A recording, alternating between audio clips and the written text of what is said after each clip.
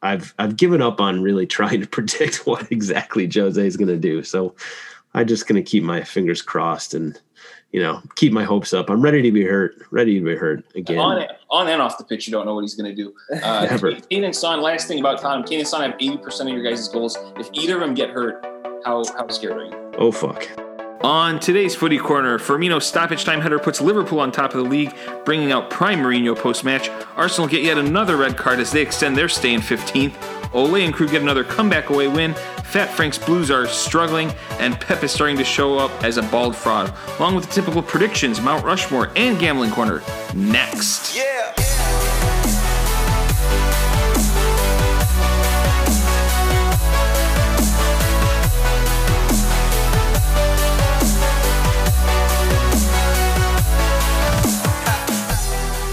And we are back on the Footy Corner. Areen, how's everything going? Everything's going great. Got my Warzone dub. Woke up and ready to record. Got my coffee. How about you? Yeah, I'm loving it. It's Friday. It's the end of a bit of a stormy time. We had finals this week, so it's stormy. I call it stormy time just because a lot of meetings made. I didn't really sleep much the last couple of days here, but hey, here we are. We had a fun recording this afternoon with a very fun guest. Oh, yeah. The king of Soccer Pod. Right, yeah, especially here in Chicago. Oh, yeah. Now we're going to go build gingerbread houses, so life can't be much better. And, that's that. Should we just jump straight into the interview? Yeah, but real hot take. I miss the snow. The snow's got to start falling. Mate, you say that now, and it's going to snow, and you're going to be like, what the fuck is this? We'll see. I'll say this. Because we don't travel as much. I want some snow football. Okay, well, snow football is different than snow here. It is, mate. Snow football can happen. Oh, you want to play it? I'm talking about, I thought you said watch it on TV. Yeah. Yeah. No, it doesn't have to snow here. Okay, fair enough. All right, shall we get to the recording? Into it. All right, with that said, we're going to turn it over to our guest, Barstool Sam of Sam's Army Podcast. You could find him on Twitter at Sam's Army, or at least the podcast, that is. So please have a listen. It's a great pod. Oh, yeah. All right. Now off to Sam. And on today's show, we have a very special guest, the host of a top soccer broadcast of Sam's Army, Barstool Sam. Welcome to the show. How's everything going? Great. Couldn't be better. Thanks for having me, guys. Awesome. The man, the myth, the legend, the man that grabbed soccer by the balls and brought it to Barstool. I love it. I tried anyway. I tried. Chicago's very own as well. Love it. Love to see it. That's right, boys. So again, much appreciated having you on. Just before we delve into some of the action, we always like to ask our guests when they come on, as you have the American background. I love it. I love the background. Awesome backdrop. What got you into becoming a Tottenham fan? Just curious. Yeah, it's a good question, right? It's like it's the best question to ask an American soccer fan, right? Because everybody has their own way. Everybody has their own story. They got their own journey. Mine is, there's no real sort of sexy way to tell the story. I was, growing up, I was always, a fan of soccer, but I was more of a player. I just loved playing the game, and European soccer wasn't really on TV here very much at all. You had to go through some sort of sketchy ass Russian websites and get the internet herpes to get any sort of game. So I wasn't big on watching that much, and I didn't have a team until probably partway, if not through most of the way through college, really. So the way it came about is I was studying abroad in Scotland. I had a good friend who was studying abroad in London. He was studying with some Arsenal fans, and he became a big Arsenal fan because of that. Me, being the sort of little bitch boyfriend that I am, picked, the opposite team. It was more. There's more to it than that. I remember growing up and seeing some games of that had Hotspur on the screen. I was like, what the hell is that? I just thought it was unique. I thought it was cool, just different.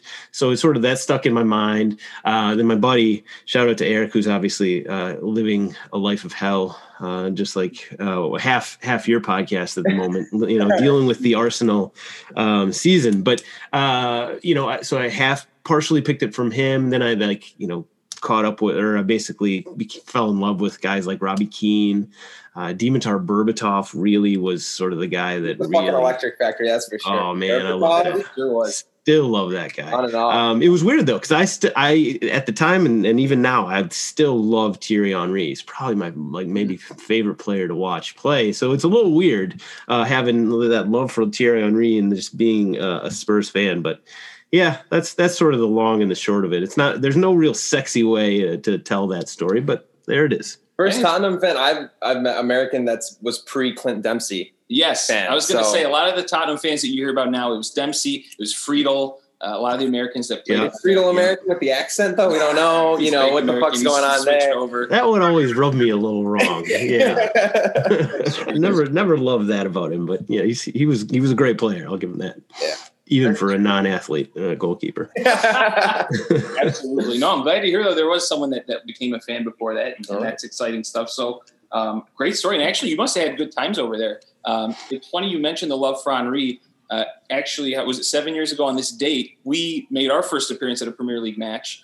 We traveled to London together, and sadly enough, or interestingly enough, my first match ever was at White Hart Lane. I liked it a lot. I mean, it was awesome. White Hart Lane was... It was special, I think. And old school White Hart Lane. Did you ever get to go there quite often? Or? Yes. We made a pilgrimage over there with some other Spurs fans in, oh boy, probably a decade ago. I actually don't know the year. It was soon after our glorious cup winning year. So it was probably like 09 or so after we won the League Cup. The make-believe cup, as I call it, in like 2008. And it was White Hart Lane. Old White Hart Lane was an interesting place. Yeah. Really interesting place. Trophy. R.I.P. Dust. Yes, R.I.P. White Hart Lane. Yeah, a trophy might be getting some dust there, but you might be onto something this year. So I'll shut my mouth. We'll see. Yeah. We'll see. Yeah, let's move to the action. Really exciting game, I thought, between you guys and Liverpool. Liverpool got the 2-1 win on that late Firmino goal, which actually was only the third time that Mourinho's side has faced a 90th minute or later game-winning goal against, and the other two times were against Middlesbrough in 2006 with Viduka scoring. I don't know if you guys remember him, and Asaidi of Stoke scoring that late. But I think the key here was his late comments. José made some comments after the game. Oh, yeah, he was pissed. And I just want to go over them. He said that Tottenham were the better side. This is like when I lose in FIFA, this is what I say, but yeah. I want to get your guys' take, because some people do argue that while they might not have had possession, we know Jose teams don't have possession. Yeah. We know that that's how they play, and they like to hit on the counter, and they had their chances. Bergwijn missed a couple chances. So I'll ask Sam first, since he's a guest, what was your take on Jose's statements, and do you agree with him?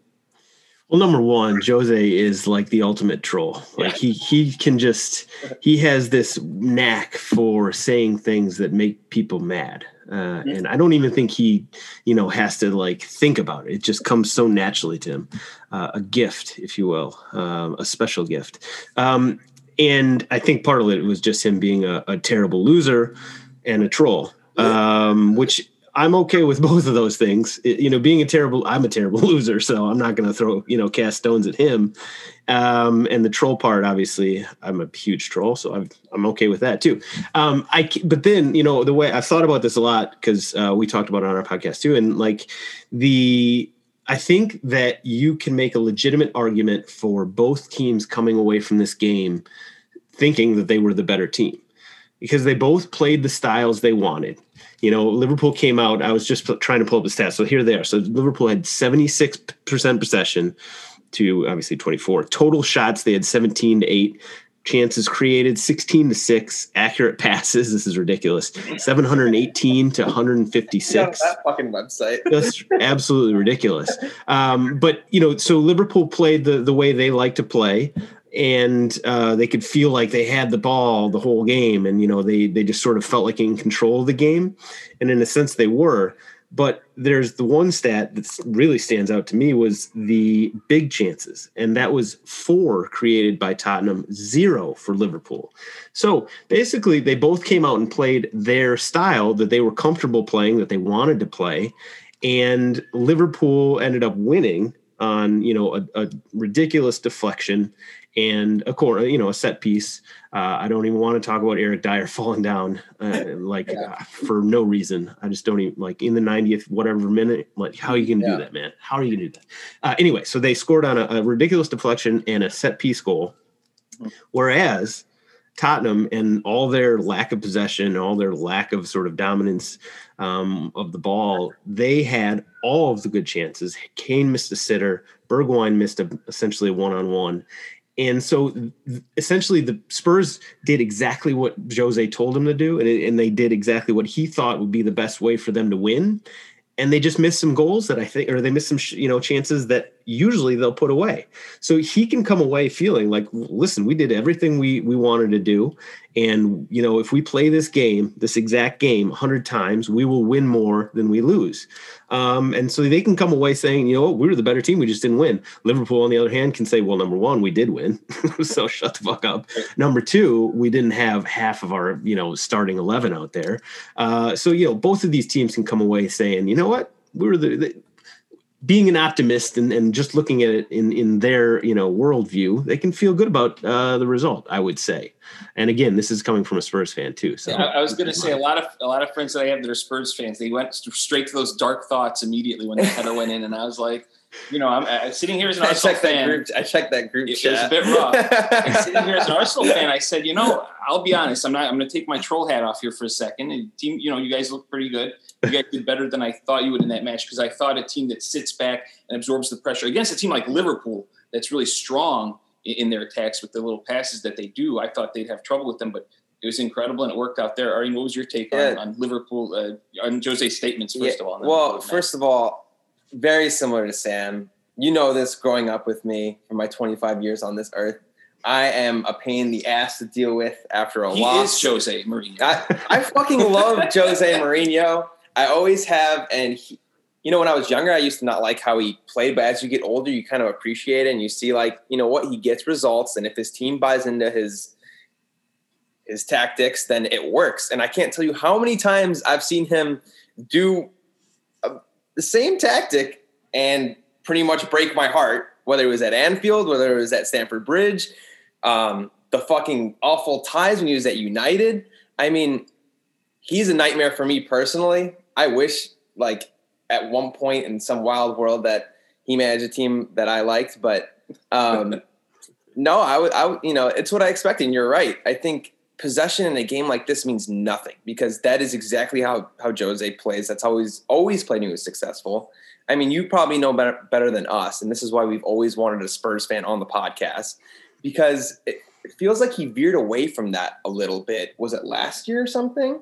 You saw possession going more towards Spurs side, and it didn't seem like Jose's style of play, if you will. At least in the bigger games, right? In the bigger against lesser teams, you want to hold a little more of the ball than 24%. I don't know what it is, but it's just something clicked, and he finally, it feels like he went back to the Jose Mourinho of old, and now here he is fucking scaring the shit out of me. I mean, I was convinced it was a draw. I mean, if I would have cashed out if I had Liverpool money line, I would have cashed the fuck out. Yeah, for sure. But I don't know. I lost my thought because I was just honestly. Well, speaking of their style of play, so my only worry with that is against teams like, we saw you guys do it against Man City, played it perfectly. I thought you guys played this game pretty well. I mean, I know Arsenal's in 15th, but against a team like that, you let them have possession and killed them on the counter those two times. One's taking advantage of Partey for some weird reason going off, but I'll talk about that another day. That was really weird. I'm going to ask this though: against teams like we saw against maybe Crystal Palace, where you have the Spider-Man meme, you want to give them the ball and then they want to give you the ball back. They're like, no, we don't want it. On a scale of 1 to, and I don't know if you guys caught the Tim Sherwood clip. I saw that. Okay? Yeah. On a scale of 1 to not being confident, to a Tim Sherwood confidence, how confident are you that Tottenham can play like this against maybe lesser sides that we've seen them maybe struggle with? Like I said, Palace, like Brighton, I think was another game this year that, it didn't look so great. I mean, they got the result, but how confident are you they could do this against some of the lesser sides? I don't know. I don't love that we do that. There's an argument to be made that, playing a similar style throughout is good because, you become acclimated to it and you become more confident and comfortable with it. I would prefer, if we could handle it, to play a little bit more like Pochettino, like all the time. To be honest with you, I miss Poch so much. But I get why Jose does what he does against teams like Chelsea, against teams like Liverpool, even against teams like 15th place Arsenal. Where I get it. If you feel a little like this team could give us some trouble.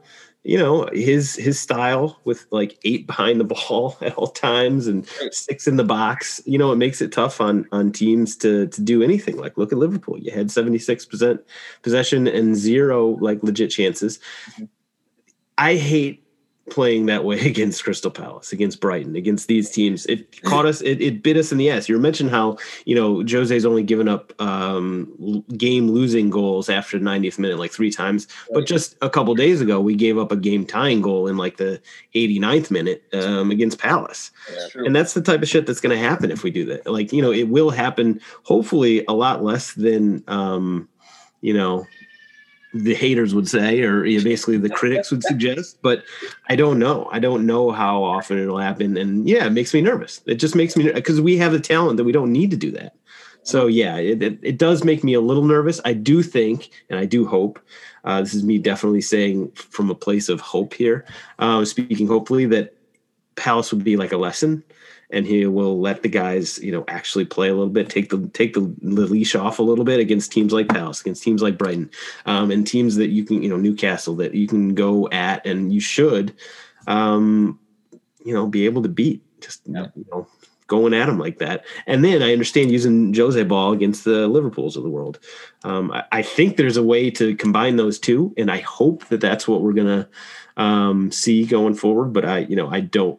I've given up on really trying to predict what exactly Jose is going to do. So I'm just going to keep my fingers crossed and, keep my hopes up. I'm ready to be hurt again. On and off the pitch, you don't know what he's going to do. Kane and Son, last thing about Tottenham, Kane and Son have 80% of your guys' goals. If either of them get hurt, how scared are you? Oh, fuck. Big time. I mean, like, you can't play the way that Jose's playing if we don't have guys like Son and Kane. Like, I don't even think you could do it with just one of them. You need those guys that can score.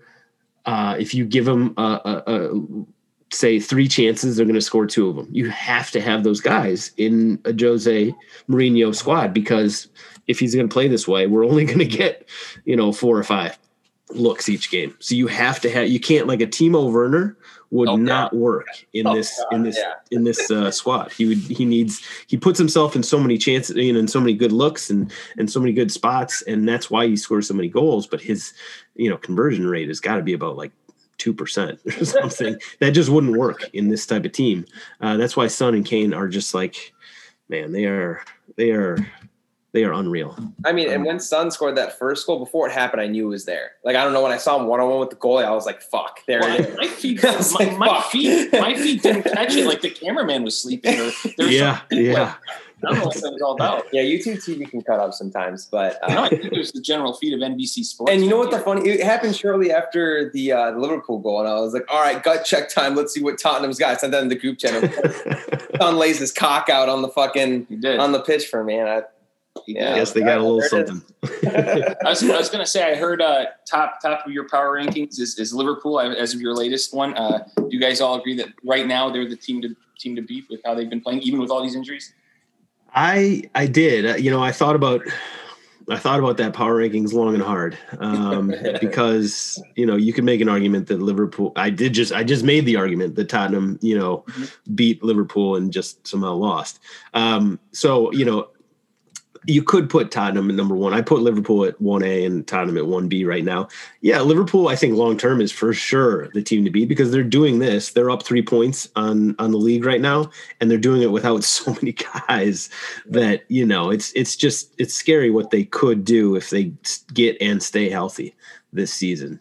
So yeah, I mean, Liverpool is definitely the team to beat. You mentioned I heard your guys' pod. You mentioned Thiago. Like, no one's even really thinking that. Totally forgot. Dude's in the FIFA World 11. Yeah. And people have just forgotten that. Oh, like, not everybody, but just like dumbasses like me who've totally forgotten that, like, he's like on Liverpool. Right. It's crazy. I mean, that's just the one that constantly reminding him. He reminds me too. I forgot. No worries, man. I think it's a North London fan thing. I forget sometimes. But But moving on to anything else you want to say? I mean, no, but similar on that, I'd agree too. And I mean, I think we all understand that, like, that's just how Tottenham's going to play. And oddly enough, I'd agree. And like, you can honestly make a point that Tottenham could have won, like even won that game if it played out, Sure. And it did take that header. This is the only time I'm going to say it. That was lucky as shit. Like Bobby Firmino, like who's on the, like, I'm complaining about him. I'm saying fucking Yota's injured, but Firmino's on my last nerve, and for him to kind of pop up and do that, I mean, that was just kind of like, that's luck. That could have gone any way, and who knows how the season's going to play out. And for me personally, Tottenham's got the right manager. If you want to make some noise, I'm not going to like say anything or possibly jinx it, but you never. Listen, we've done a lot of good things with Pochettino, and done good things by playing beautiful soccer and being, just entertaining. Like Spurs, the last, like, say 5 years have been just so much fun to watch. So much fun to watch. We've had just fun seasons that never ended up being productive seasons. This could end up being a productive season, but it is definitely not going to be a fun season.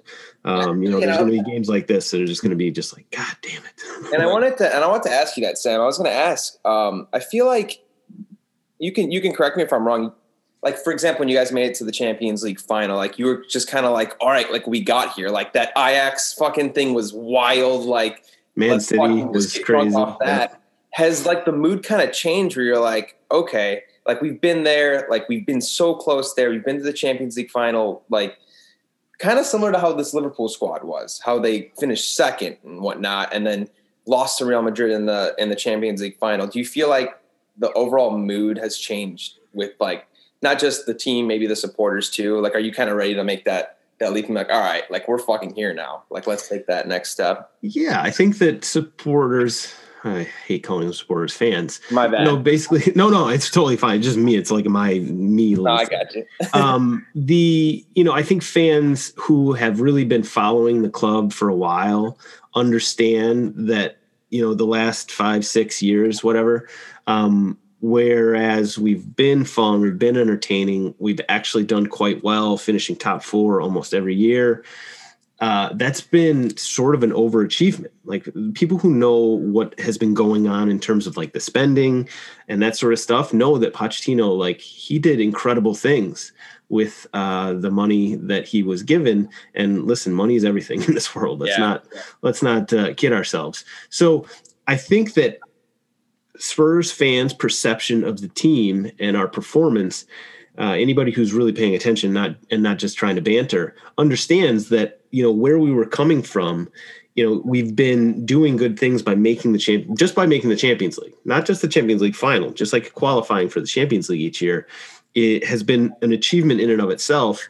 Playing the way we have has been something that has been, to me, just incredibly gratifying and a lot of fun. And I've tried to send out tweets here and there, just sort of being like, man, if you're a Spurs fan, you just got to, like, stop and smell the flowers here a little bit, because, this is new ground for us. Not just when we, like, somehow miraculously tied our way through, Man City and then beat Ajax in the Champions League to make the Champions League final. Obviously, that's sort of I hope not, but might be a once in a lifetime type of run. But, like, just like the wins that we were just racking up and finishing, say, second or third in a season is pretty incredible for where we came from and what we had put into the club, we being Levy essentially.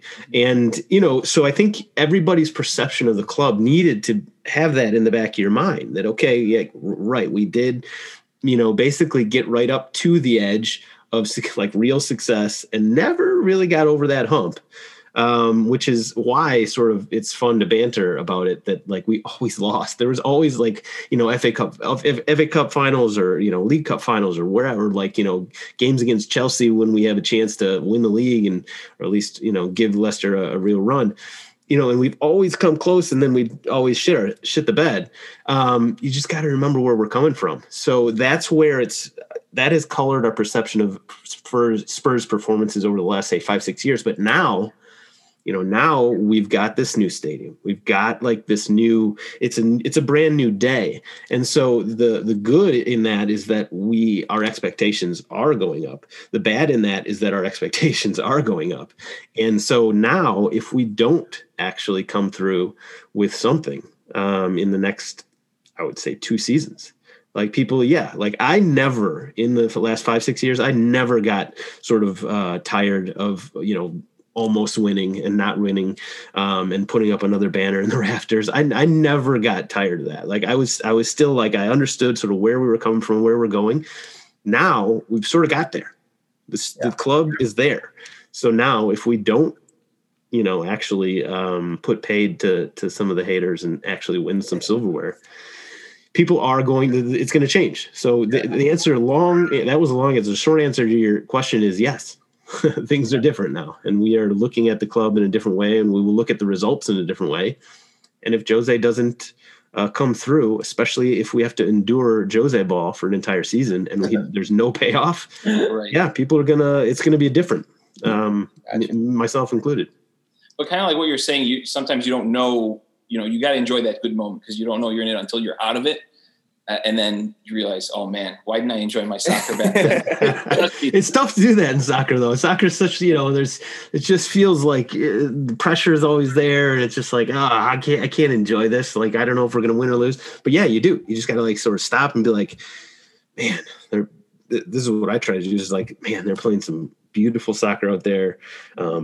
We're like in the Champions League. We're doing this. I just tried to like remind myself to stop and smell the flowers. Because for sure. Tough to do in the moment. Very tough to do. For sure. Let's briefly kind of going over some of the other stuff. Wolves 2, Chelsea 1. You talked a little bit about Timo Werner.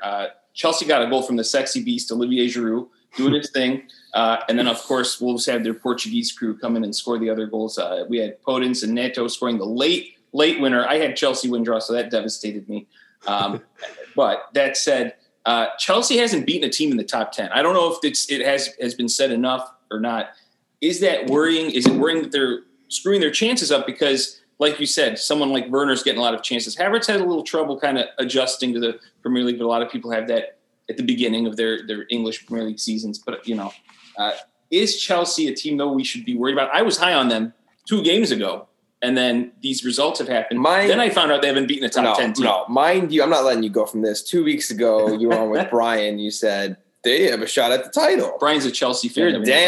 I think you're crazy for that personally. Right now, this team for me can't, but we'll let Sam go. Is it worrying though that they can't do this against top opposition, Sam? Do you think they're in the hunt? I know you kicked them out of your top 4 power rankings. Attaboy, Sam. That's yeah. I mean, I couldn't keep them in there after you lose to, Everton and Wolves. Like there's nothing wrong with losing to Everton and Wolves. They're both solid teams. We can get into Wolves maybe not being quite as solid without Raul, right. Jimenez. But, I think it is a little troubling that they haven't beaten any top squads. I think the real issue is that, like, I thought coming in that their defense was going to be the problem, and here they can't score goals. It's you don't have Ziyech, he's out, so that sucks. Obviously, Pulisic's hammies are always touch and go. But the issues with Werner and Havertz are a problem. And how you fit those guys together with Tammy Abraham and Olivier Giroud when they all sort of want to play in the same exact channels and the same exact spots.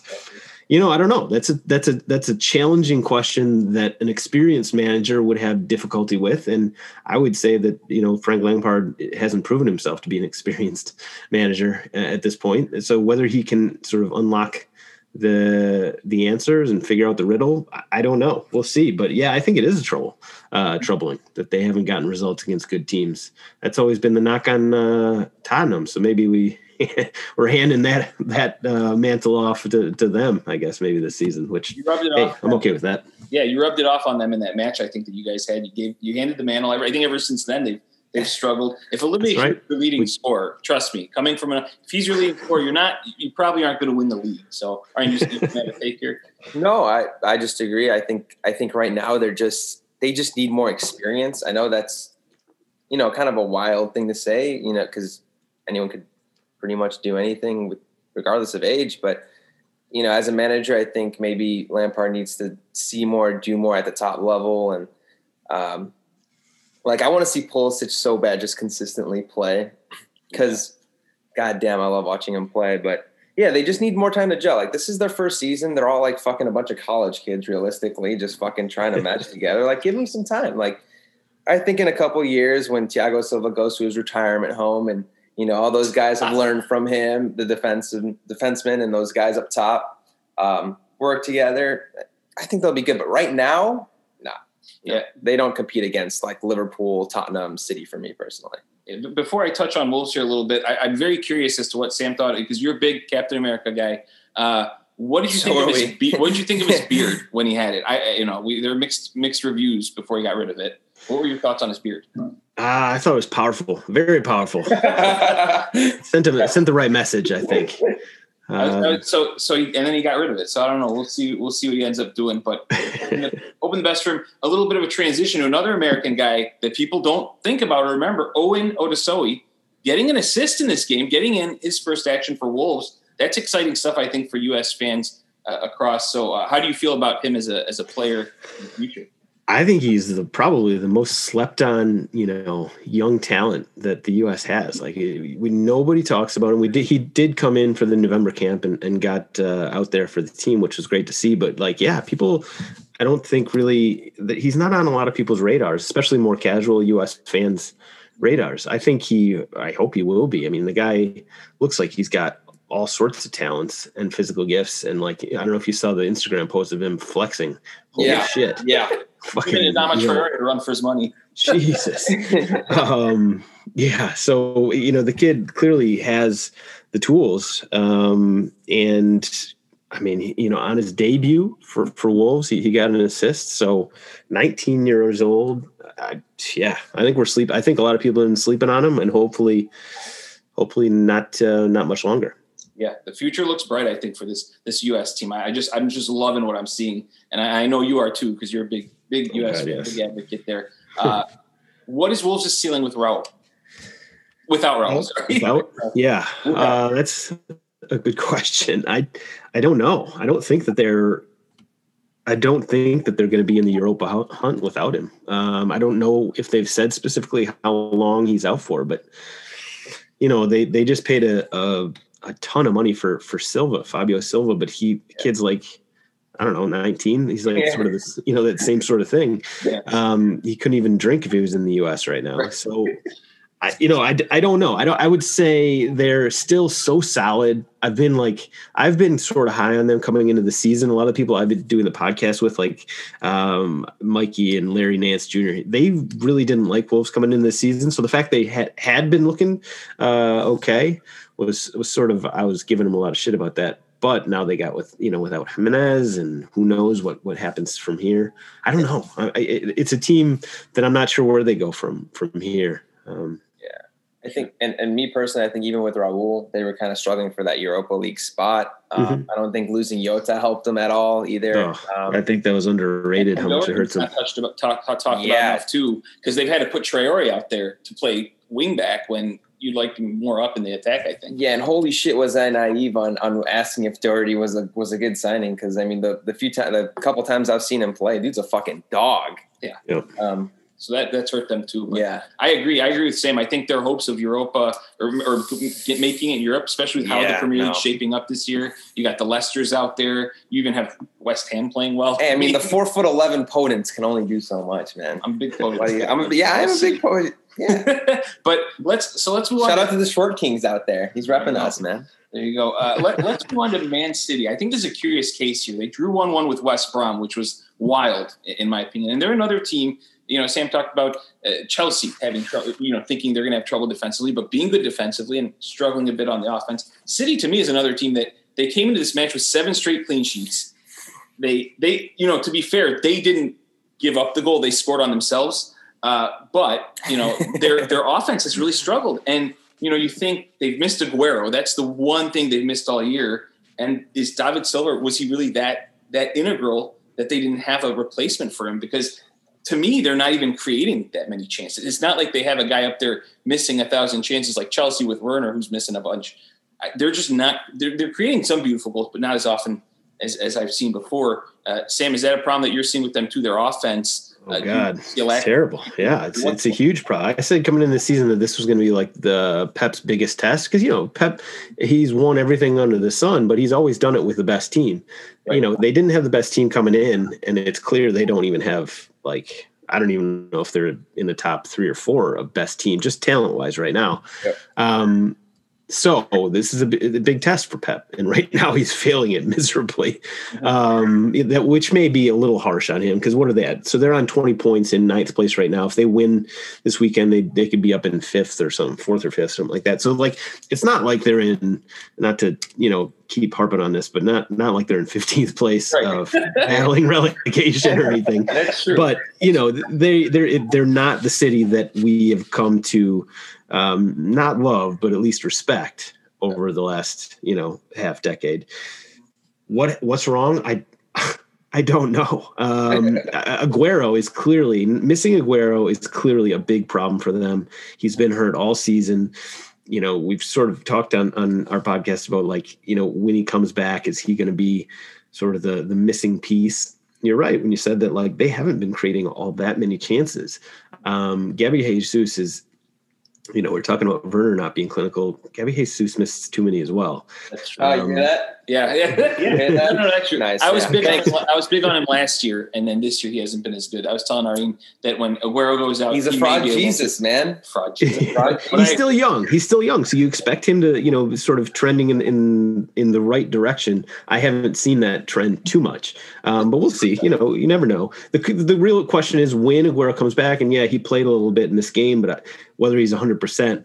I don't know. He certainly didn't look like it. If he comes back and he's at 100% and City still looks like this, then they are in a world of hurt. But they do have January and they do have endless supplies of money. So, we'll see. We'll see what happens to them. They're as of last time I checked anyway, they're still the Champions League favorite over Bayern Munich. So those odds are interesting. Those odds were very interesting. I heard you guys mention it too. When I came out, I looked at it and I said, I don't know what I'm looking at. But here's the thing. I mean, the past few years they were the same thing, and we had our favorite Canadian Jeff Parrish remind us every year they're the favorites and they have not delivered. Our token Canadian listeners are big Man City fans, so we have him come on every once in a while. And Arlene loves getting into fights with him because he claims he doesn't care about City as a Liverpool fan. No, they're not a real club to me. I'm just not a real team. So I don't acknowledge them. And you've gone off on Pep a little bit. I'll ask you this right now and overrated. Around. Well, so honestly, if he comes up empty-handed this year, meaning in terms of Champions League and the Premier League, because they haven't won that now in 2 years, or it would be 2 years. With that money, that squad, is he on the hot seat? I know he just signed an extension. Of course. But he couldn't do it even with Bayern Munich when they had that fucking unreal squad. And I mean, the Bundesliga has one domestic cup, and it's you literally play the deep farms of Munich is your third. It's just not an excuse. He couldn't do it there. I don't think he's doing it at City. I mean, dude's had unlimited funds. His cure for this defense was Nathan Ake and Laporte, which I'm not sold on. I think he's good, but I don't think he's nearly as good as people advertise. You know what I mean? That's just what I think. I think Pep's main struggle is he can't have a balance, to compete against top Champions League teams. So he can't have a good offense and a good defense, if that makes sense. It's always one or the other. And right now you're seeing they can't score, but they're getting clean sheets. Right. And I don't know. The further he goes on with these teams, you notice they kind of digress. The teams that he adopts, he does really good with. And then when he starts bringing his own players, but Torres is a great player. That's one player I give him unreal credit for because he's an amazing player. But that's the trend. And I mean, I've read Steven Gerrard's book and Zlatan's book, and I'm on team fuck Pep. Fuck that guy. Nuh-uh. Sam, Pep out if he can't win any of those two competitions after this. It'll be interesting because if he doesn't win anything this season, he's the type of manager that would just be fuck this. He's a perfectionist. So and he burns himself out. So that's his MO. And if he goes through this entire season, we're just getting started. We got a huge Christmas or whatever holiday fixture list coming up. And then in the spring, they're going to have Champions League. They're going to have all these other cups. He's got a long haul ahead of him. And if he doesn't win like anything, especially anything, he could absolutely just be like, I'm out of this. I'm out. The other sort of thing to keep in mind, though, like maybe Messi comes in. Yeah, I mean, it's a complete wild card. I don't think it's happening. But if that endless supply of money is not nothing, and Messi let's say team Messi has proven time and time again that money speaks to them. Oh yeah. So we'll see. We'll see. That's just something to keep in mind. Obviously, if Messi goes to City, I will legitimately sit down and question the existence of God. I will be like, everything that I believed in growing up, this fucking guy that since I was a little kid that I was like, this guy is not even a human. I'd be like, and he joins Manchester City. When the Sheik is disgruntled and he hasn't won, he's got that money. He's waving the bags in front of you. Man. What are you going to do, right? I mean, hey, you're a big Sheik guy. Well, I mean, hey, if you wanted that, you said you didn't mind that one wild terrorist owning Newcastle. Hey, I mean, you even had a nickname from ASL or some shit like that. No, I don't. Well, if the guy, I said, there was the talks about Newcastle getting taken over. Mohammed bin Salman. Yeah, you even had a nickname for this guy. I know. I said bad things about him, but I said that if he took over and the soccer stuff, I'm sure their fans would sit there and be excited about it because. They're looking at, hey, my team's going to be great.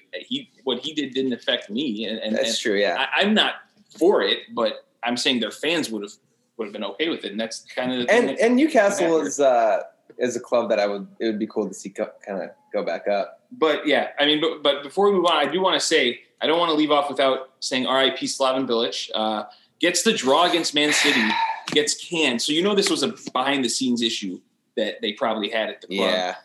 Big Sam is back.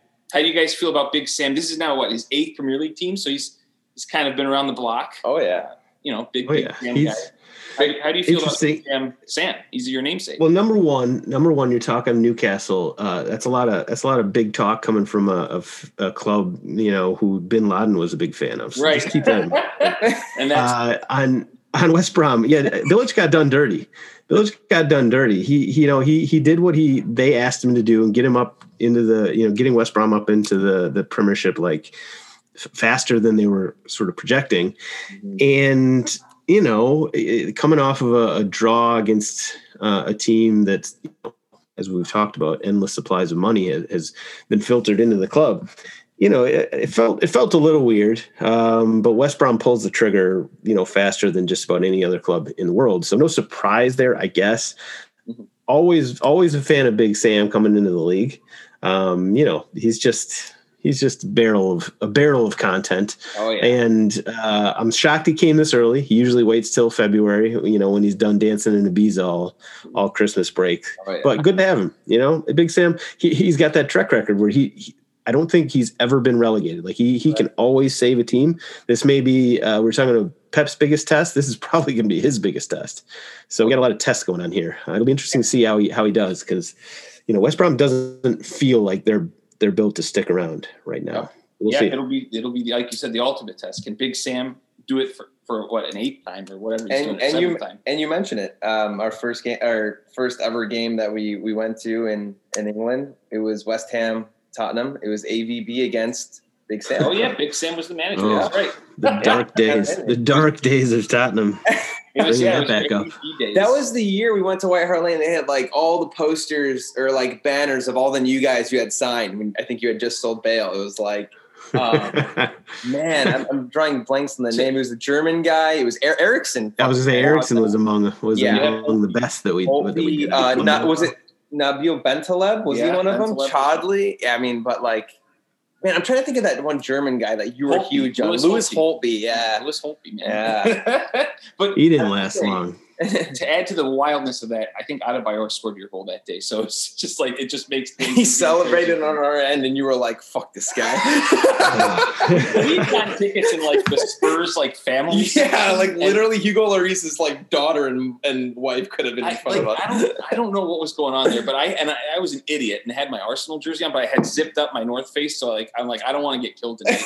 So quietly I had to cheer when West Ham, I just did a little and I stood up for the Adebayor goal, and I clapped. And he was like, "What the fuck are you doing?" I was like, "Hey man, I'm just taking it in right now." Try not to get killed. Yeah, exactly. But speaking of Arsenal, I'll talk about them a little bit here. 1-1 with Southampton, and also speaking of tests, I mean, it's going to be a test for Mikel Arteta to not get a guy sent off again. I mean, this is just a big issue they've had all season. At least Aubameyang scored the right goal this week. But, of course, Theo Walcott had to be the guy that scored for Southampton. So wild. And how he celebrated? Wild. Yeah. I mean, it was initial pain there, but my thoughts, go away from the match a little bit in terms of this discipline issue that Arsenal are having. Is this more on Mikel Arteta? And I know our rings talk a lot about the issues you think Mikel Arteta has in his team, but when it happens that many times, surely he's said in the locker room, and some of it has to go on the players. What do you think about that, Sam? Well, the Pepe and Granit Xhaka red cards, those are a different sort of universe than the Gabriel red card. I thought it was kind of weak that Gabriel got sent off, but yeah, 3. What do they say? 3 is more than a coincidence, right? So. I don't know. I don't think this is really on Arteta at this point. Like the Xhaka and the Pepe incidents are just profound stupidity. Stupidity on their part.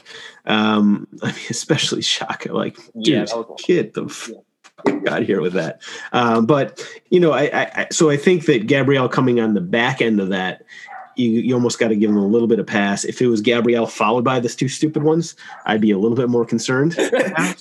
But it's tough. I will say I'm not in the business of giving Arsenal compliments, but like a 1-1 draw against Southampton. Southampton is a legit club this year. I think I picked them to finish 10th, and I thought I was being sort of, high on them, and now they're in like 3rd place at the moment, and doing it in a way that looks like they're here to stay, not in 3rd, but like in the top half of the table probably. Like that, they are a consistent squad and a consistent club, and losing 1-1 to Southampton with 10 guys like that, that's not anything to to lose your shit over. I know that Arsenal fans, that's not really what you guys want to hear. You guys just want to lose your shit over anything. But, I as a Spurs fan looking at that result, I was kind of like, that's not that bad. Yeah, I was going to say, all you have to do is watch the videos that Troops puts out, or that they put out on Troops. But I agree. With all things considered, it's been tough probably for Arsenal fans to see the positives. But all things considered, you're right. Against a team like Southampton that's been clinical this season, under the circumstances, you got to take that positive out. Going into it, though, an Arsenal fan, if you told them, hey, you're drawing Southampton, you're going to end up being happy about it. I'm going to wonder what's happened in the past, few months since we won the FA Cup, which wasn't that long ago. But it seems like that was ages ago. I want to shift the attention over to Southampton, like you're saying, though. I was shocked that they did this all without Danny Ings. When Danny Ings got hurt, they stayed afloat. I mean, they may have even gone up the table a little bit. Yeah. Now he's back. And I'll put this on our end first. Do you think we'll be talking about Southampton in March, about up for a European spot? Possibly. I think him and Che Adams actually really work. You're a big Che Adams guy. I used to not be. I mean, I love Danny Ings like forever. Right. But I mean, when Ings got injured, I think everyone, including me, expected them to kind of die. Mm-hmm. And then Che Adams, with the wild name Che, I love that name.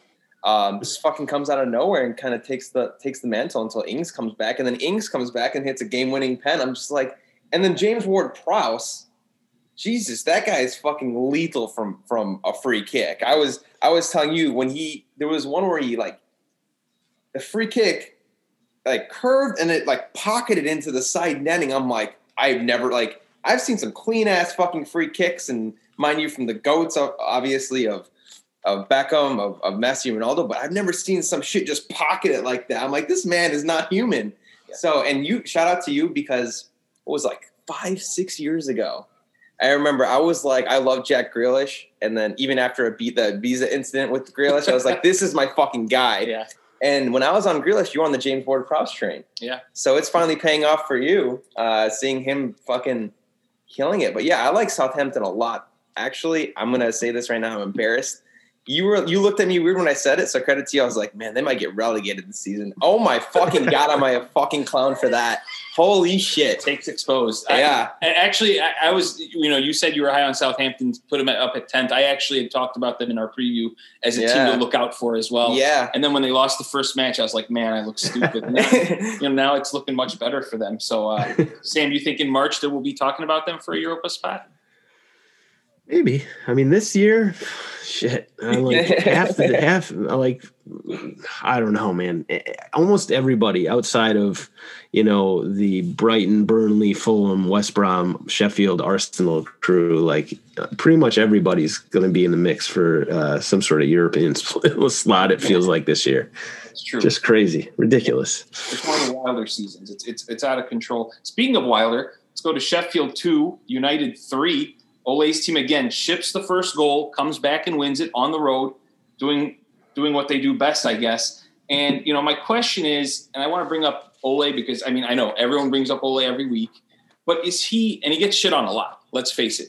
I think he gets shit on. You know what Ole's like? All right, so he kind of reminds me a little bit of before he won a national title, Ed Orgeron. I'm going to bring the NCAA football into this. Eddie O. He was known as the best interim manager. Yeah. He'd always win when his back's up against the wall.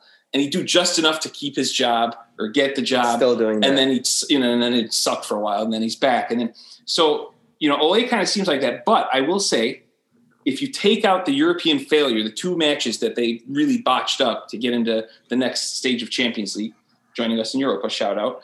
I will say they look really good in the Premier League in terms of results. Are we being a bit harsh on Ole? You look at them; they've moved up the table very quietly. They're winning matches. What are your guys' thoughts on United? Threatening or starting to threaten maybe that top tier of teams. I mean, I'll let go for it. All right, I go. I always said they had the talent, which is why I go at Ole because. All the United fans that we know are like, no, it's like the higher ups. They can't. My point being is, look, for me, that talent that he's got on that team, Harry Maguire, sure, he's a little dodgy here and there, but he's a good center back, in my honest opinion. Genuinely believe that. You don't. I don't. Yeah, he's made some dumbass errors, but it's all right. I've seen Van Dijk do that too and whatnot. But I think there really isn't an excuse at this point. I mean, he's got depth. I mean, if he can somehow come to terms with Pogba and really get Pogba to play with this squad and really care about it, which I think is a manager's job, I think this is a top 4 team as far as roster. And you can't really blame the higher ups for that. I mean, they brought in some pretty decent signings, I'd like to think. I mean, Wan-Bissaka is a good guy, and De Gea's been kind of dodgy here and there. I mean, they didn't bring him in, but I just think it's up to Ole at this point to get the best out of his players and just get the consistency. I think that's what a manager's role is. I think that's what you put the manager on. I mean, so I think definitely they have top 4 talent. And this is going to be wild for me. I hope they make it because I kind of enjoy watching them. I'm a big Tony guy, big Tony Martial guy. He's fucking wild. I don't know, man. He brings the Tuckers, and I'm a big Tucker guy. So, and some crazy ass goals. A bit not near Berbatov level, but kind of similar. And I kind of fuck with that. So they're a fun team to watch. A lot of cool, good young guys. Big fan of Rashford is what he does, but also a big fan of Greenwood and trying to get a cheeky lay in Norway or wherever the fuck he was. I mean, I respect that. You're 18, fuck it. But that's where I stand. If they can't get top 4 this year, I would can Ole.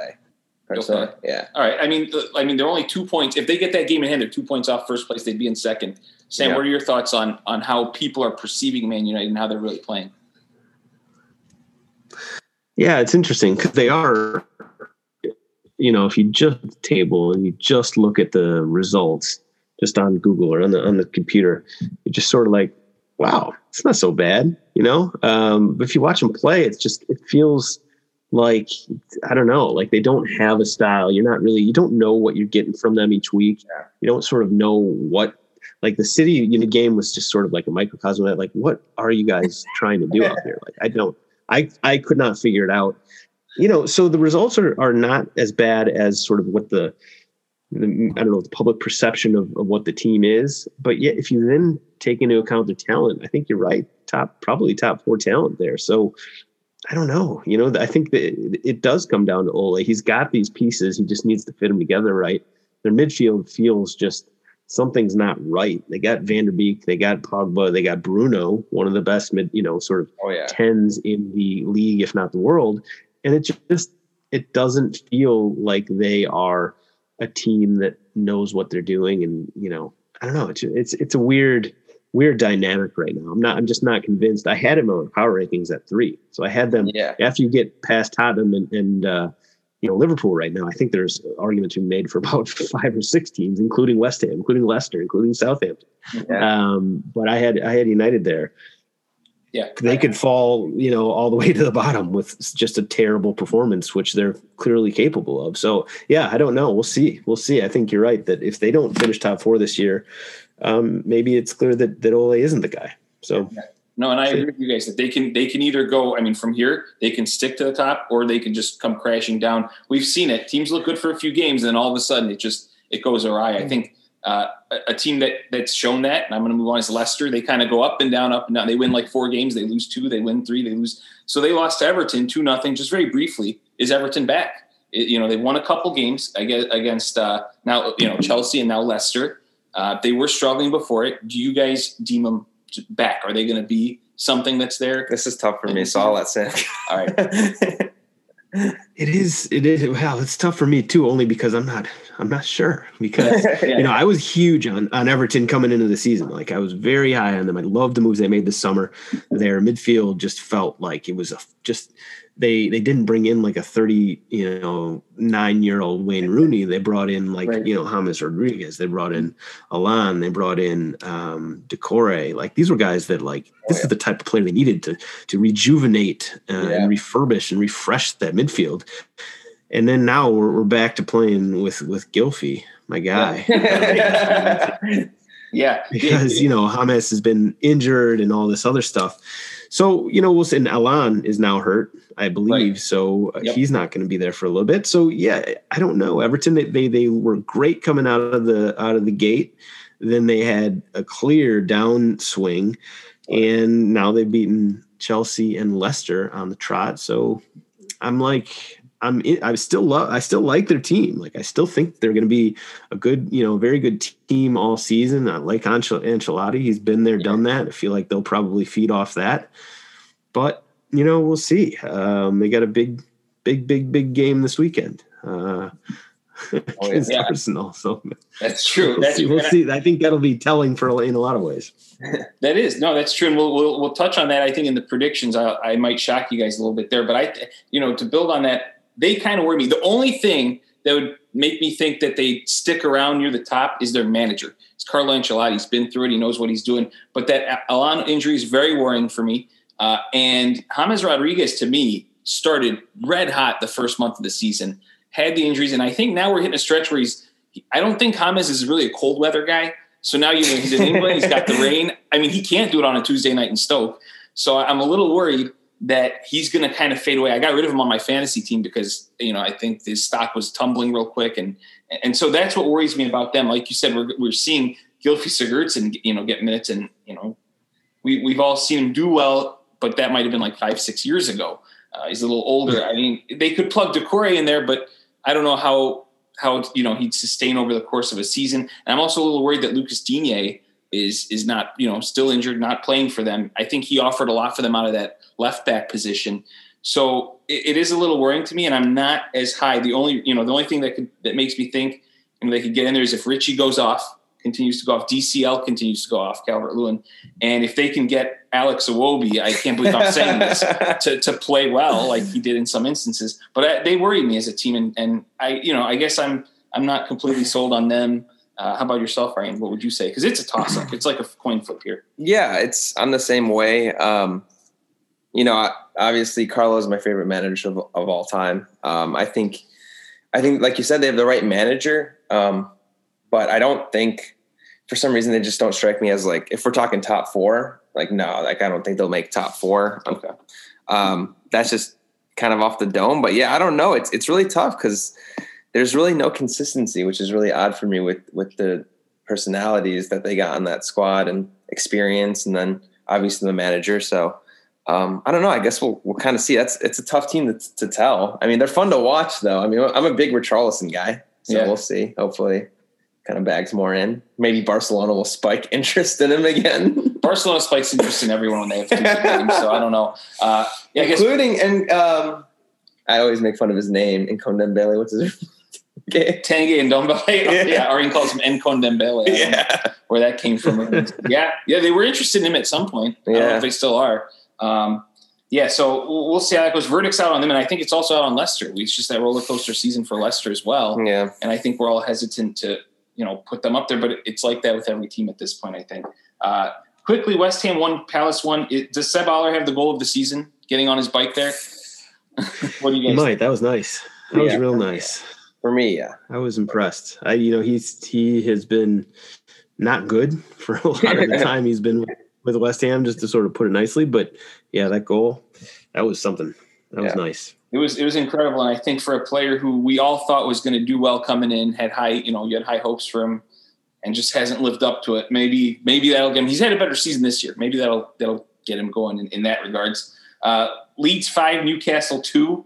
Crazy goal fest in that one. Bielsa ball in full display going on there. And then a couple scoreless draws in Villa and Burnley, 0-0, Fulham, Brighton, 0-0. Anything you guys want to mention about those matches, or are you guys ready for predictions?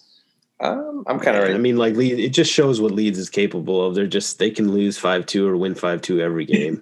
It's just, it's, as you said, Bielsa ball. Aston Villa, the only thing that stood out to me was the fact that Grealish just absolutely dominated that game.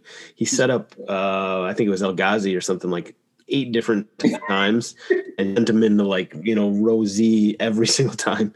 That must be real frustrating for Grealish, but man, he's good. That kid is good. You live bet on that. They were completely outplaying them. That's why you Tyrone Mings is losing my respect. This motherfucker had 4 to 5 just straight easy headers and couldn't get it in. I don't know. And then it's funny because right after the final whistle, you could hear Jack Grealish just scream, "Fuck!" It was hilarious. Yeah, he's a player. I guess real quickly before we move on, do you guys think they'll hold on to Grealish say the summertime comes? Is he gone? Do you think they can hold on to him? Part of me says I hope so, just because he genuinely loves that club, and it's something you don't see often. Someone legitimately just like staying for the love of the club. He's a great guy too. But then another part of me is like, man, I really want to see this guy compete at the highest level. Like, I feel like he hasn't gotten the recognition he kind of deserves from Southgate and the England team. Granted, I know they have a lot of great midfielders there, but for me, Jack Grealish is just absolutely insane. So I don't know. That's a tough one, but I think either way, as long as he doesn't go to Man City, I'll be happy. Sam, I think it just depends if he sees some progress. So they were in the relegation battle all last season. They got out by the skin of their teeth. If he sees some progress and, the team is moving in the right direction, the club, the ownership has money. So, if he's seeing some sort of commitment from them, I know that he wants to stay there if he can. So, yeah, I hope he stays there too. I like to see those guys that, come up through the system and are real dyed in the wool, guys with their club. You love to see those guys stick with their beloved club. Yeah, I hope he does too, because I think if they end up buying Barkley, I love watching him and Barkley play together in that midfield. They really create a lot out of that. So we'll see what they'll do. Good. That'd be a fun Ibiza trip too with those two. But on a side note, while we're on this, it's a quick yay or nay, Sam. Harry Winks, yay or nay? Nay. Yeah. Okay. Good. All right. So we all agree on that one. So let's go to week 14 predictions. So Sam, we run this every week. We do a winner, a score, and a goal scorer, and we have kind of a system we run. And we have a few listeners that will actually tweet in their results and their scores and goal scores, and we do like a little contest where we count up the scores. So by virtue of being a guest, you're now here in this contest. So we'll just go over the matches. Crystal Palace hosts Liverpool in the early morning Saturday match. I'll go ahead and start with my prediction first. I got Palace 1, Liverpool 3. My goal scorer is Mohamed Salah. Yeah, I'll go Liverpool 2, Palace 0. And I'll have Salah maybe, because you never know when a pen's going to get called these fucking days with VAR. So I'll just say Salah. All right. I actually got 3-1 Liverpool as well, but I'm going with Mane. There you go. Sadio Mane, he does score a lot of goals on the road. He's been quiet. Mane. He's been quiet, so hopefully he gets going for them. Southampton hosts City. I don't know what's going to happen. I hope it's a good. I kind of hope it's a good match. I really want to see a tight, close match between these teams, but it could go either way. I fucking hope so because we just talked up Southampton a little bit. Yeah, but I just can't will myself to pick them to win or even draw. I got Southampton 1, City 2, and I think Kevin De Bruyne is my best shot at goal scorer because I don't know who's scoring the goals for City these days. So maybe a pen or something like that. Yeah, I'll go 1-1, and I'll go Danny Ings. Oh, fuck it, man. Yeah, I like that. Yeah. I got 1-1 as well. I got 1-1 with Ings and Sterling. Yeah. Let's go. Oh, nice. Yeah, I'm hoping they could get, we keep seeing cities tumble here. Maybe we'll be able to catch them. Speaking of Arsenal Everton, my heart says we're going to finally win a game. My head says 1-1 because our defense has been okay. It's not our defense. We just can't score. And I think Aubameyang will score in the right goal this game. So I got 1-1. Pierre-Emerick Aubameyang is my goal scorer. I'll go 2-0 Everton, and I'll go Calvert-Lewin with a goal. Ouch. Fuck. It feels like you're looking at my screen. I got 2-1 Everton. Calvert-Lewin is the goal scorer. There you go. Yeah, we get a few of these where it's like, sometimes we'll have the panel on and everyone has the same scores. We're like, great minds, I guess. And we all get them wrong. So of course. Newcastle hosts Fulham. I got Newcastle 2, Fulham 0. Callum Wilson is my goal scorer. Oh, wow. I got 1-1, and I Callum Wilson as well. I got 2-1 Newcastle with a injury time winner for Yedlin. Oh, yes. Love it. Love to see the American get on the score sheet. That'd be a beautiful thing. I'll definitely. If he gets on the field, that'll be upset, but That's true. That's true. Thoughts and prayers. Brighton hosting Sheffield United. I think Sheffield's going to continue to tumble. They're on pace for 2.9 points in the entire season, which is less than a win. I got Brighton 1, Sheffield 0. And of course, it seems like all Arsenal former players are scoring, so why not Danny Welbeck? Oh yeah. I got 2-2. And the master of shithousery this season, Neil Maupay with a goal. Fucking Neil Maupay. I know how Fowler feels about Maupay. You get Maupay. I actually have Maupay scoring as well, so we're on the same page there. I got 1-0 Brighton. The fact you got Sheffield United scoring 2 goals in this game is McGoldrick did it himself the other day. Fuck, you never know. That was more Dean Anderson saying, "Here, please have a goal." Oh yeah, that first one that was bananas. I can't believe you gave that one. Speaking of McGoldrick, he scored 2 against United. He scored 1 against Arsenal. I think he had a hat trick against Chelsea at one point. So if anyone's going to do it. But yeah, I don't know. So them scoring two games in a row. Quick disclaimer. It's wild. That is wild on your end. I think if he scores 2, I'll buy you Portillo's. Oh, by the way, I don't owe you Portillo's this week because your boy Ezekiel Ezra didn't fucking score. Eze, yeah, bro. This guy making fun of me for liking Eberechi Eze. I think he's a great player. What do you think of Eze, Sam? Just real quick aside here. Oh, I love him. I think he's great. I think he takes a lot of the pressure off of Wilfried Zaha, which is needed for them. Yeah, he seems like a real player. It's fun to watch him play. Yeah, he's electric in my opinion. It allows them to be able to sell Zaha to us. Just saying. Tottenham Leicester.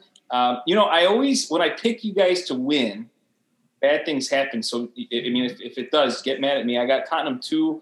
Leicester 1, and you'd always, I always safely pick Kane because he takes the pens, but Son is on some sort of a streak. I feel like, Brendan Rodgers, he draws up good strategies, and they do a good job of sticking back, but I feel like Leicester might go for it a little too much here and leave themselves exposed. So I think Son's going to hit on the counter, 2-1 Spurs. Yeah, and I'm going to say I'm going to go 3-1 Spurs. And my heart says I want to go with Son, because he's like a fucking puppy out there. You just want him to do good. But I'm going to go with the Butcher too. Yeah. He's got some sus moves, but also I'm going to go with Harry Kane. I think he's so in the worldwide scene. I think he's underrated, honestly, personally. We rate him, but I think he's a lot better than what people think. But I'm going to go Harry Kane. 3-1. All right. Sam, are you as high on Tottenham as we are? In general, or this week, or actually, yes, I'm scary confident in Spurs this week because I don't have a very good reason for that because Leicester's a very good team. But obviously they just lost to Everton. They have these ups and downs. I think that this game is going to be a battle between, two teams that play similar styles, and one of them is just better at basically everything. And I think that Tottenham will come out on top. I got 3-1 Tottenham with Bergwijn scoring. Oh, a little redemption game. A little redemption for maybe he'll know where the ball's going this time. I don't know. Fingers crossed. Fingers crossed. I know. I got faith.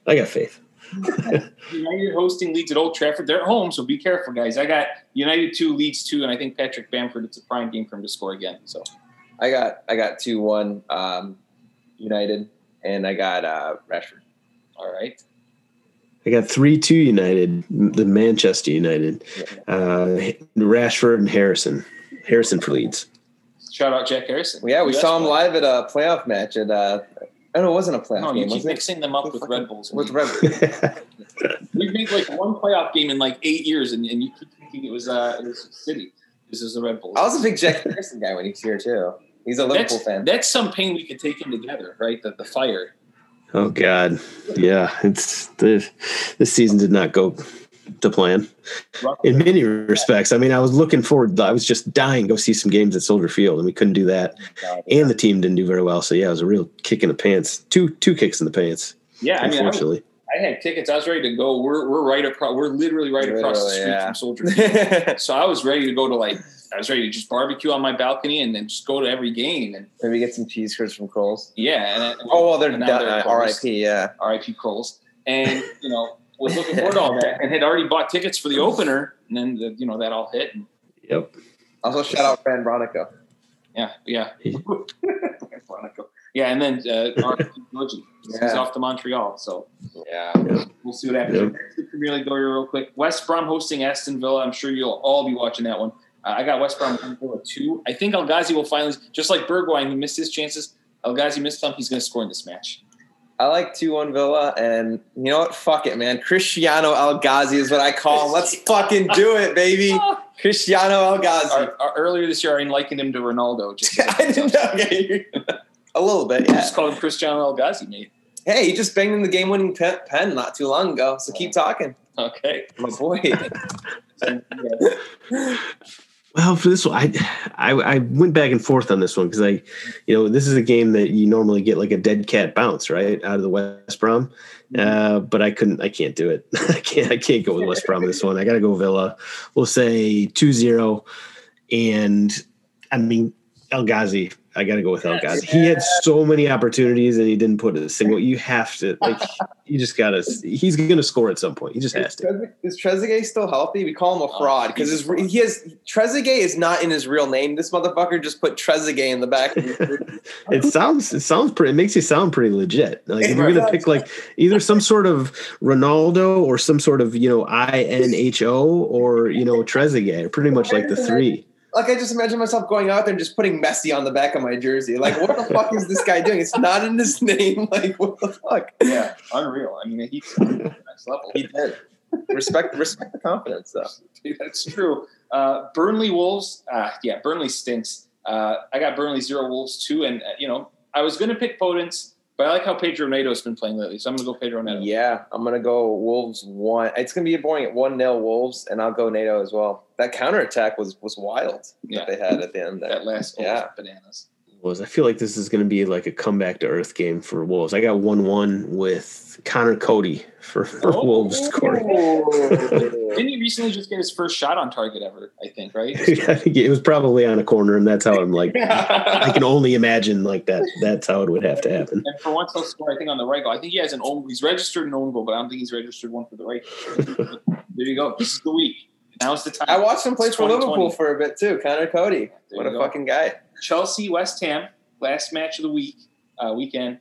This is tricky. I feel like, I was high on Chelsea and then they lost. So oddly enough, I've gone a little lower on them. I think it's going to be 1-1 because West Ham is pretty good. They're kind of fun to watch. They're not bad. I got 1-1 and I'm picking baby Jesus. I'm picking Christian Pulisic.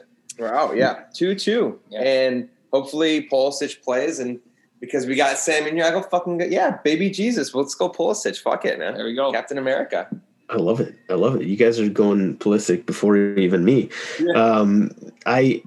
So I've already made like some of these picks. This is one included, so I can't change my pick, unfortunately, because I'm just going to go with you guys again. I got 2-2 draw. 1-1 makes a lot of sense with Chelsea, the way Chelsea's defense has been playing, but I think, I don't know, West Ham is just always a dangerous game for Chelsea, even when they're playing good, and they haven't been playing that well lately. So, and West Ham is sort of one of those underrated teams, I feel like. So yeah, we'll get this will be a game where Antonio scores for West Ham, maybe 2, and for on the other side we'll go Timo Werner. He's going to score 1. Oh, he'll get one. Okay, I have a bet with a Chelsea friend who writes a lot in and has been on the show quite a bit. If Werner doesn't score 12 league goals, he has to do, and he's not really good with shots, he's got to do some Malort shots. So, so he's hoping that you're correct. I know Brian Moore out there. Yeah. All right. So it's going to be a fun week. We'll see what happens. You always win those wild bets, too. There was a point where for a week I had to change my Instagram picture to Wilfried Zaha. And I had a girl message me. She was like, "What the fuck is your picture? It's scaring me." I picked the one it where was just Wilf Zaha's face. When Wilf Zaha gets really animated, he gets really large. His eyes get about the size of pies, and I know what you're talking about. So I picked that picture for him, and he had to have it for a week last year. It's pretty nice. Did you get laid? Did you get laid out of it? I posted a story about it, and then they're like, "What the fuck's your picture?" I'm like, "Wait, what?" Like I was out, and I was like, "Oh, fuck, it's Will Zaha's face right now." But you never got. But that girl never. Not with her. No, that was no. Was it not that one. Yeah, no. Okay. Fair play. Yeah. All right. So let's round it out with a Mount Rushmore. So Sam, we do Mount Rushmores here every once in a while because people just love the randomness of picks, and we throw some polls out there. Yeah, we have the classic robbery, but yeah, that's it. So yeah, it is a robbery, but it always draws some good talk and banter. So this week we're going to do Mount Rushmore of non-Premier League teams. So it could be any club. It could be based on form history if you just like them. Any non-Premier League team out there. And so since you're the guest, the GOAT of Chicago podcast or of Chicago soccer podcast, and you got to pick. You want to go first? Yeah. So we let you pick the order since it's a snake draft. Do you want to do first, second, or third? Oh, I'll go first. All right. So Sam will go first, and then before you make the pick, since he always beats me in these, you want to go second or third? I also want Sam to rate our the U.S. That different thing, but I'll go second because I know we probably have a mutual team. Yep. So all right, so I'll go third. There. All right, so Sam, you're up. Who is your first non-Premier League any soccer club in the entire world? Okay, I'm gonna not go off the reservation. I'm gonna keep it real simple. I'm gonna go Chicago Fire. I'm back. I'm backing them. I know they've been not so great. Love you, man. But we got the Soldier Field coming up. 2021. That's gonna be our year. You can bounce back real quick in MLS. This is it. This is our season. We got this. Absolutely, for sure. I'm a big proponent of that. I love that pick, and I hope you're right because I've been waiting so long. It seems like since the Naperville days. It's been a while. All right. Who do you have? I think I know who you're picking. Yeah. Some of how you studied abroad in Scotland. You said I studied abroad a bit in Munich, Germany. So and you got me on the Bayern Munich train from a younger age. Yeah. So Bayern Munich. I always have a soft spot for them. So, also the fucking nicest stadium ever, and the fucking tour guide played the Champions League music for us to watch. The fucking. So cheesy. You walked into Champions League. I walked in from Allianz Arena to the Champions League movement, and Buddy was like, "You're in the front of the line." I was like, "Oh my fucking god, this is amazing!" Yeah. So Bayern Munich for me, my number one. It's a moment everyone dreams. Yeah, dude, it was sick, bro. We all play that at home when the Champions League is starting. You all get your phones out. We know. We go on. You pull up the YouTube or whatever, and you pull up Champions League music. And man, you guys really screwed me here because obviously Arsenal's my team. Top two teams, and then those are my next. Those three. Arsenal and those two are like my heart. I live and die by that. So. Man, I'm gonna just be a sellout. I just have to be a sellout now and take the winningest team in Champions League history. I got to take Real Madrid, 13 championships. I wouldn't take you for that. And I fucking grew up with you. What the hell? Well, I have to sell out. Now I got to go for the win. That's wild. You guys are going glory chasing over here. Yeah, we're going with our actual picks. What the fuck is this? Week in and week out, I picked my picks. I took pineapple on pizza one week. I took, That was wild. I hope you're not a fucking pineapple. It was my last pick, to be fair, but I've gone with my heart, and I've been burned too many times. So now I'm going to be ruthless. I'll take Real Madrid and I'll stick in Spain and take Barcelona with my second one. I mean, I don't particularly like them, but they're Sam, successful. this is a prime glory chaser we got in our hands here. I hope we're not getting like voted or judged based on like our trophy haul, because I'm not going to win this one. No, it'll just be in general. Basically, whatever people decide. And if you want people that we've had guests that have come on, they've advertised for themselves. So you're more than welcome to put the poll out there and say, hey, vote for me, because we did a highly contested Christmas movies one, last episode with a couple guests, and they all pandered and they ended up beating me. Die Hard had my vote. That's why I voted. We'll see. So who do you got? Who's your next team? Side note: nothing like getting plastered with your friends and watching Die Hard. There you go. Christmas time. But my next pick, AC Milan. Damn. Because their jerseys, when I was like a kid, I just loved their jerseys, and then I watched Al Shaarawy and Balotelli kill it for a little bit, and that's where I just kind of followed them pretty hard. So I'm going to go AC Milan. All right. Sam, you're up for 2. Okay. I'll go Celtic.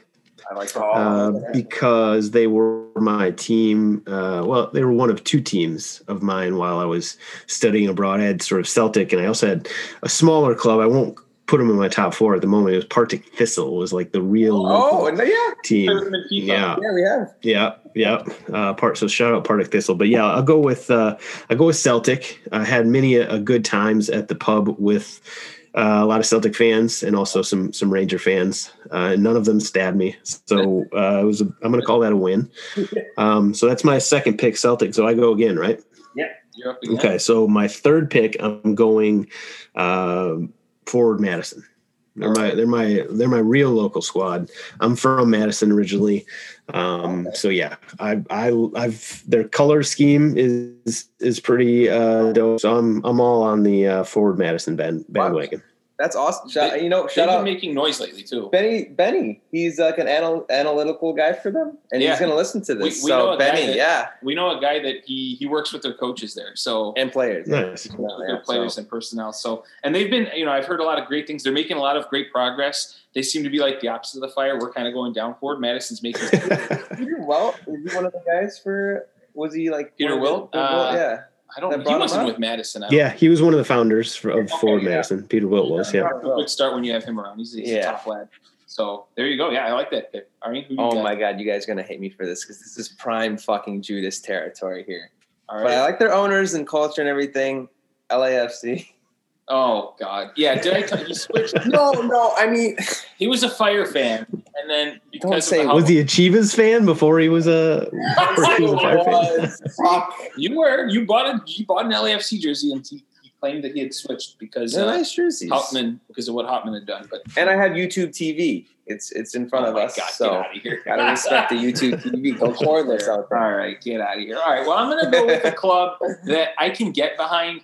I originally wasn't a huge fan, but I can get behind them because they're developing a lot of the U.S. players, and I love that. They did a lot with Pulisic, and now they're doing it with Gio Reyna. Fucking love Gio Reyna, I gotta go with Dortmund. I love what they're doing with our players and a lot of other players, and they've been fun to watch, and they had a great fan culture too. Unfortunately, we haven't gotten to see that lately with what's been going on, but I gotta go by Dortmund, and I guess I'm up for one more. And you guys have taken all my non-European side note, if you don't like Gio Reyna, I'm canceling you out of my life. So we'll continue. What a guy. I'll go with another team because I really like teams that develop, and I can respect this team. And they have won Champions League, but I'm not picking them based off this. I'm picking them based off the types of players they churn out. And I like Ajax quite a bit. Big Ajax guy. They were one of the first I actually had an Ajax jersey when I was like really young, not really knowing what they were. Damn. I'm a big I do like them. I went to one of my first traveling practices before I knew about full kit wanker. I went full kit Ajax to the first practice. Was it Galaxy? Yeah, I went full kit. And you did the classic puke after the run. Yeah, full kit. So a little side story. I played for Galaxy. It's a traveling club out here back in the day, and I'll never forget. I went, after I paused playing for a bit, I went on a bit of a binge of like eating bad stuff. So I'd come home from school, down those Cheeto puffs. Those Cheeto puffs and then maybe the chimichanga or two. Yeah, cherry Coke here or there. And I went in my full kit. And after wind sprints, I'll never forget, I just puked orange everywhere. In this full kit. And I'm like, well, this is fucked. They're going to kick me out. But no, I ended up being the captain. They signed you up. Yeah. So we go from puking on the first day orange to that. But Ajax just brings back good memories. And they're a fun team to watch now again. It's nice to see that. It's nice to see they're not just a developmental team, that they can win some matches too. So, yeah. All right. So for me, like, obviously, I'm just really close to Liverpool and Bayern. But so during this quarantine, we got shut off from soccer, right? For a bit. There was one team, one league that stayed afloat. Okay. I know where you're going. And I became Facebook friends with their striker. Shout out Artem. I'm going to go with my boys, FK Slutsk from the Belarus Premier League. Respect. Yeah. When everything was shut down, what did we have? FK Slutsk. That's what I woke up for. So fuck it. That's my last pick. I think they gained a lot of American fans. Oh yeah, and I don't know if it's because of their play, but yeah, that's Chicago too. Facebook friends with them up here. So yeah, there you go. Sam, what's your pick to round it out? Last pick here. I'll go with.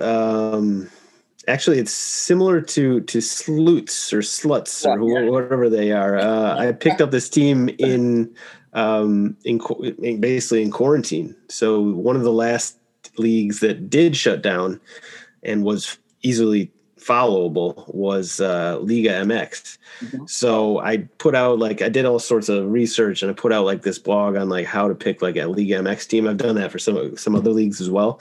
Mm-hmm. And I ended up falling in love with Cruz Azul. Because they just have a long and distinguished history of shitting the bed. And that basically, it sort of spoke to me.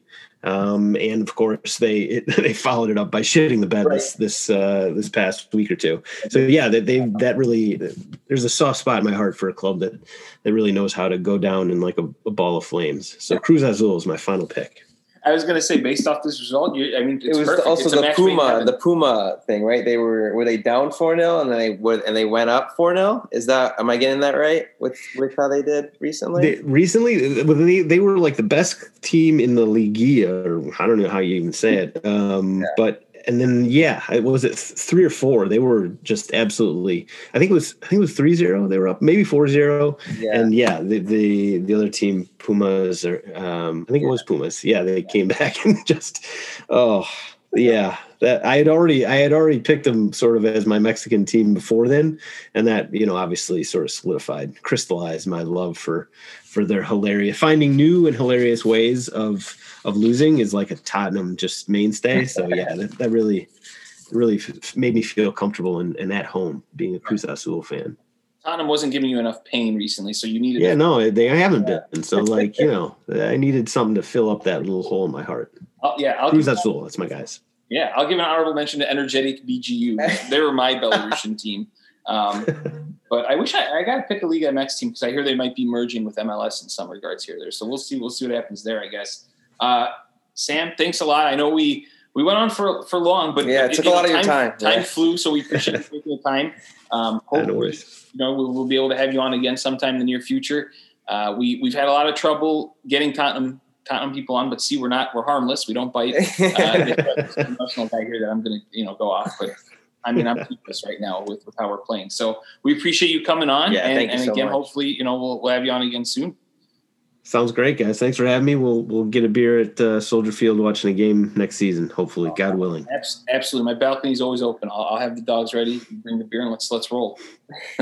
Appreciate it. I'll bring the vaccine. You bring the beer. Let's do it. That sounds better, actually. Let's do it. All right. Thanks. All right. Thanks, Sam. Again, a big thanks to Sam's Army for taking a lot of time out of his schedule there. He's busy on all fronts, and we really appreciate having him on and getting Tottenham perspective on stuff. Again, you could listen to his podcast, Sam's Army, and then the Twitter handle @Sam's Army for that podcast. So again, awesome having a fellow Chicago soccer fan on the show. Yeah. And with that said... Wow, my neighbor just fucking... Oh, I thought that was... Your toilet for once didn't make a noise. No, It behaved this episode. What happened?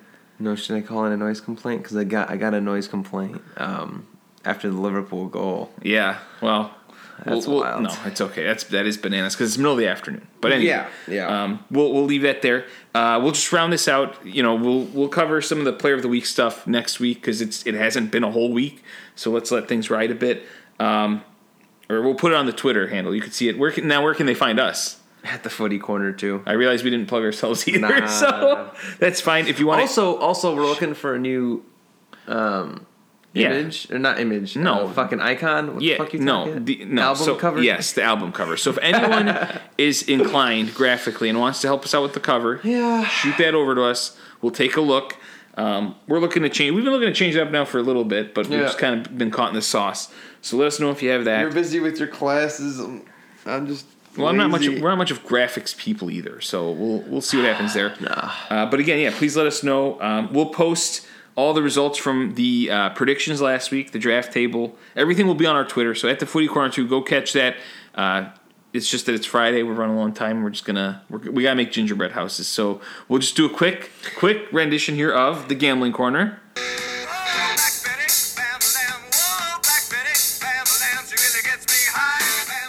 And quick results last week. Everyone lost money pretty much. I gained 62 cents from my 4As. You lost your 5 on the Brighton and United parlay, and it was Brighton's fault for drawing. Steve lost $4.50. He won on that West Brom plus 2.5. That was a wild shout. Yeah. And then Trevor lost $3 on a Arsenal Southampton draw, along with a Leeds Newcastle draw parlay. Hit the first leg, didn't hit the second. Overall, I'm in first, 27.49 in the positive. Steve is plus 207. You're minus 346, but you're in third. Trevor's in fourth at minus 2103, and Brian is in fifth with minus 36.95. He took the weekend off. Or the week off. I don't blame him. So again, if anyone has I gotta play FIFA with Brian too. Yeah, there you go. Caught him on. If anyone has some Gambling Corner picks, shout those out to us. Let us know what you think. If you have any games, I'll be honest with you. It's a little difficult this week. I picked 2 games in honor of our guests. I'll take Tottenham plus 108. I'll put $5 to win 540 in their match over Leicester. I feel good about that match for some reason. And I also like Newcastle over Fulham. Newcastle's plus 155 at home against Fulham, which is bananas to me. Joe Clinton, Callum Wilson, but you know what it is. On a good run though. You can't overlook Alain Samak-Saman. 5 to win 775. So those are my shouts this week. Do you have any? Yeah, I'm just gonna go 10, and let's do it on Tottenham. Okay.